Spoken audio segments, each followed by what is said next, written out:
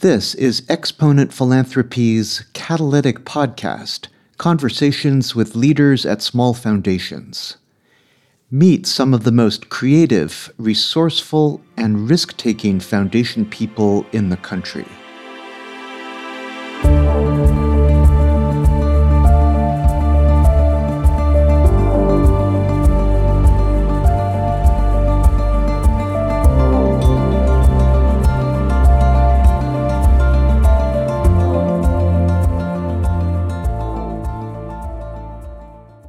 Small-staffed foundations have the power to help new, innovative ideas develop, mature, and get noticed. The Mau Loa Foundation in Hawaii is a great example. Over the course of 12 years, the foundation convened a group of organizations that train people in an approach to education focused on learning in the natural world. This approach is called aina-based education. Gradually, the foundation and its partners nurtured and developed this emerging field. They facilitated peer learning, developed different ways to deliver the programs, and demonstrated the impact. Together, they managed to make aina-based education more widely known in the state of Hawaii. This has opened the possibility for many more youth in Hawaii to benefit from these powerful experiences that connect people to the environment, history, and heritage, and connect people to each other. Executive Director Janis Reischmann explains how her foundation's dual commitment to partnership and focusing deeply over time empowered and inspired this work. I think a role that I don't know I would have described a number of years ago, but I think is so critical, is we are learners, we are students, and who teaches us and about what is really an important aspect of our work, and how we learn from folks and how we learn with folks really sets a stage, I think, and sets a foundation, a grounding for us to exercise other roles in more meaningful, deeper, richer, authentic ways. And let me use the example of thunder. If we, for us at Mau Loa Foundation, it's really been important for us to identify a strategy, a direction, an approach for funding before we dive in, and how we develop that approach, how we put kind of legs to an approach, has really been a process of listening and asking good questions of a wide range of folks who are experts. And by experts, I'm talking about, credentialed experts and life-lived, experiential experts, who are willing to share their thoughts, their knowledge, their understanding of a particular issue that's of importance to us, and that helps guide us in then developing a funding strategy and in rolling out that funding strategy. There's always, I think in every community, there's always the usual suspects, the people who, you talk to 3 people and they say, oh, you got to talk to. And that's really an important question. Who else should I be talking to about this topic? Who else knows something that you know, or that who else do you work with? And so using a starting point and then moving out from there, and triangulating. So asking a variety of folks and hearing whose name pops up a couple of times has been something that's been helpful to us. And, it's also really good to talk to people. And this is harder for me, but it's really good for us to talk to people who think about the issue differently.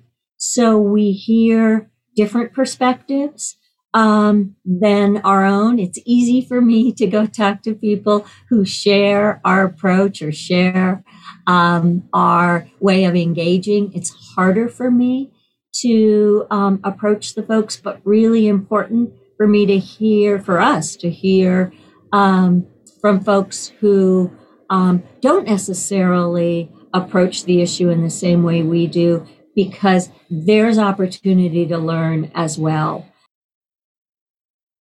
I think about how being a learner informs our funding role from a strategic perspective. It also can inform the structure in which the funding takes place. So how do we listen carefully and understand what tools we have in our funder quiver that might make the most sense for this kind of situation? So for instance, when do we enter into a returnable grant? How do we know to do that? That comes from listening, from learning about different approaches and listening to folks about what might work and what might not. So I think that informing even the form of funding, not just the strategic direction for funding, but also the form that funding might take, comes from being really open to and curious, a curious person who wants to know how can we best use these resources in the service of this partner organization getting its work done, and in us working hand in hand together to accomplish whatever goal we are sharing.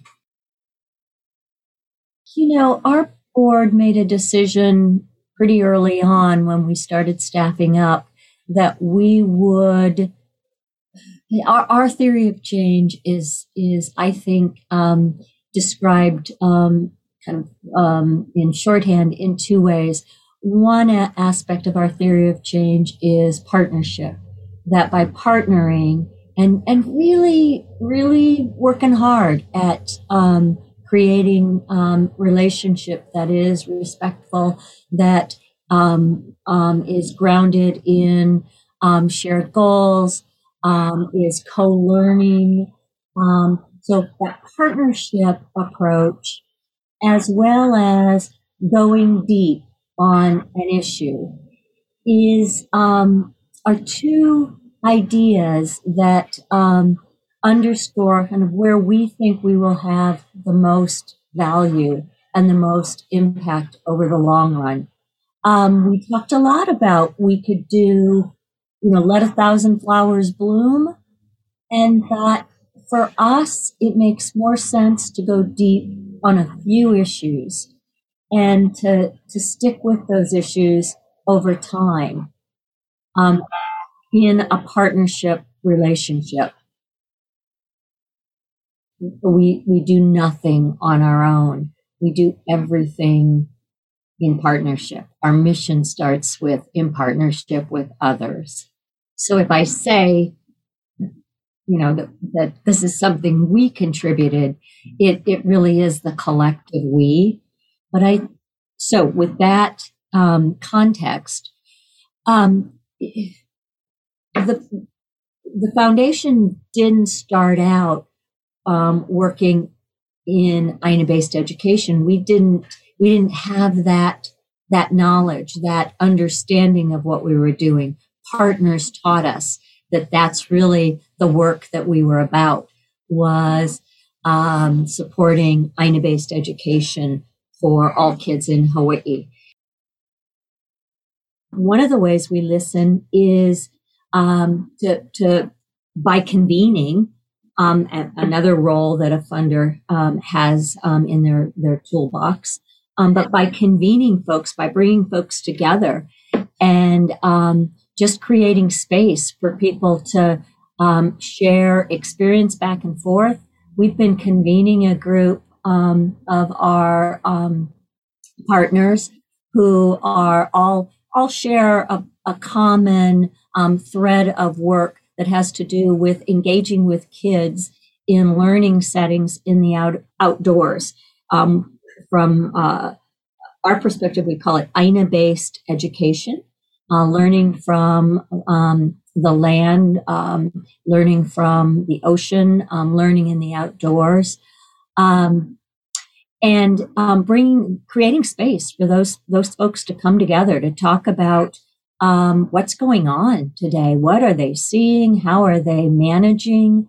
What pivots are they deploying? What are they feeling?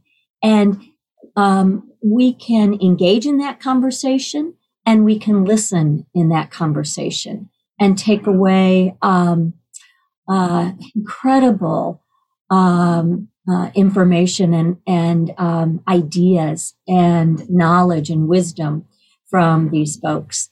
So in convening settings, one also has the opportunity, I think, to be a learner if we frame those convening settings properly. So we generate ideas for topics, but we also invite folks to suggest topics they'd like to hear about. And so sometimes we'll have resource people there. Yesterday, we had one of those convenings, and one of our partners, 3 folks from one of our partner organizations, has been doing some really just remarkable evaluation work. And it's all in the spirit of listening to program participants and understanding what their experiences have been through COVID. But also, I mean, they've rolled out a longitudinal study going back 20 years of program participants, and asked for really comprehensive input from what they think of as their alums, to understand their work, the impact of their work, and how they might do their work differently going forward. And so they shared both what they've been doing and what they're learning with other partners in this space that we create. And I think in the dozen years that we've been doing this work, I hear more conversations about the importance of and the value of aina-based education than I did a dozen years ago. As I said, it was not a term that certainly rolled off my tongue, and I don't think it was as familiar to a number of folks as it is today.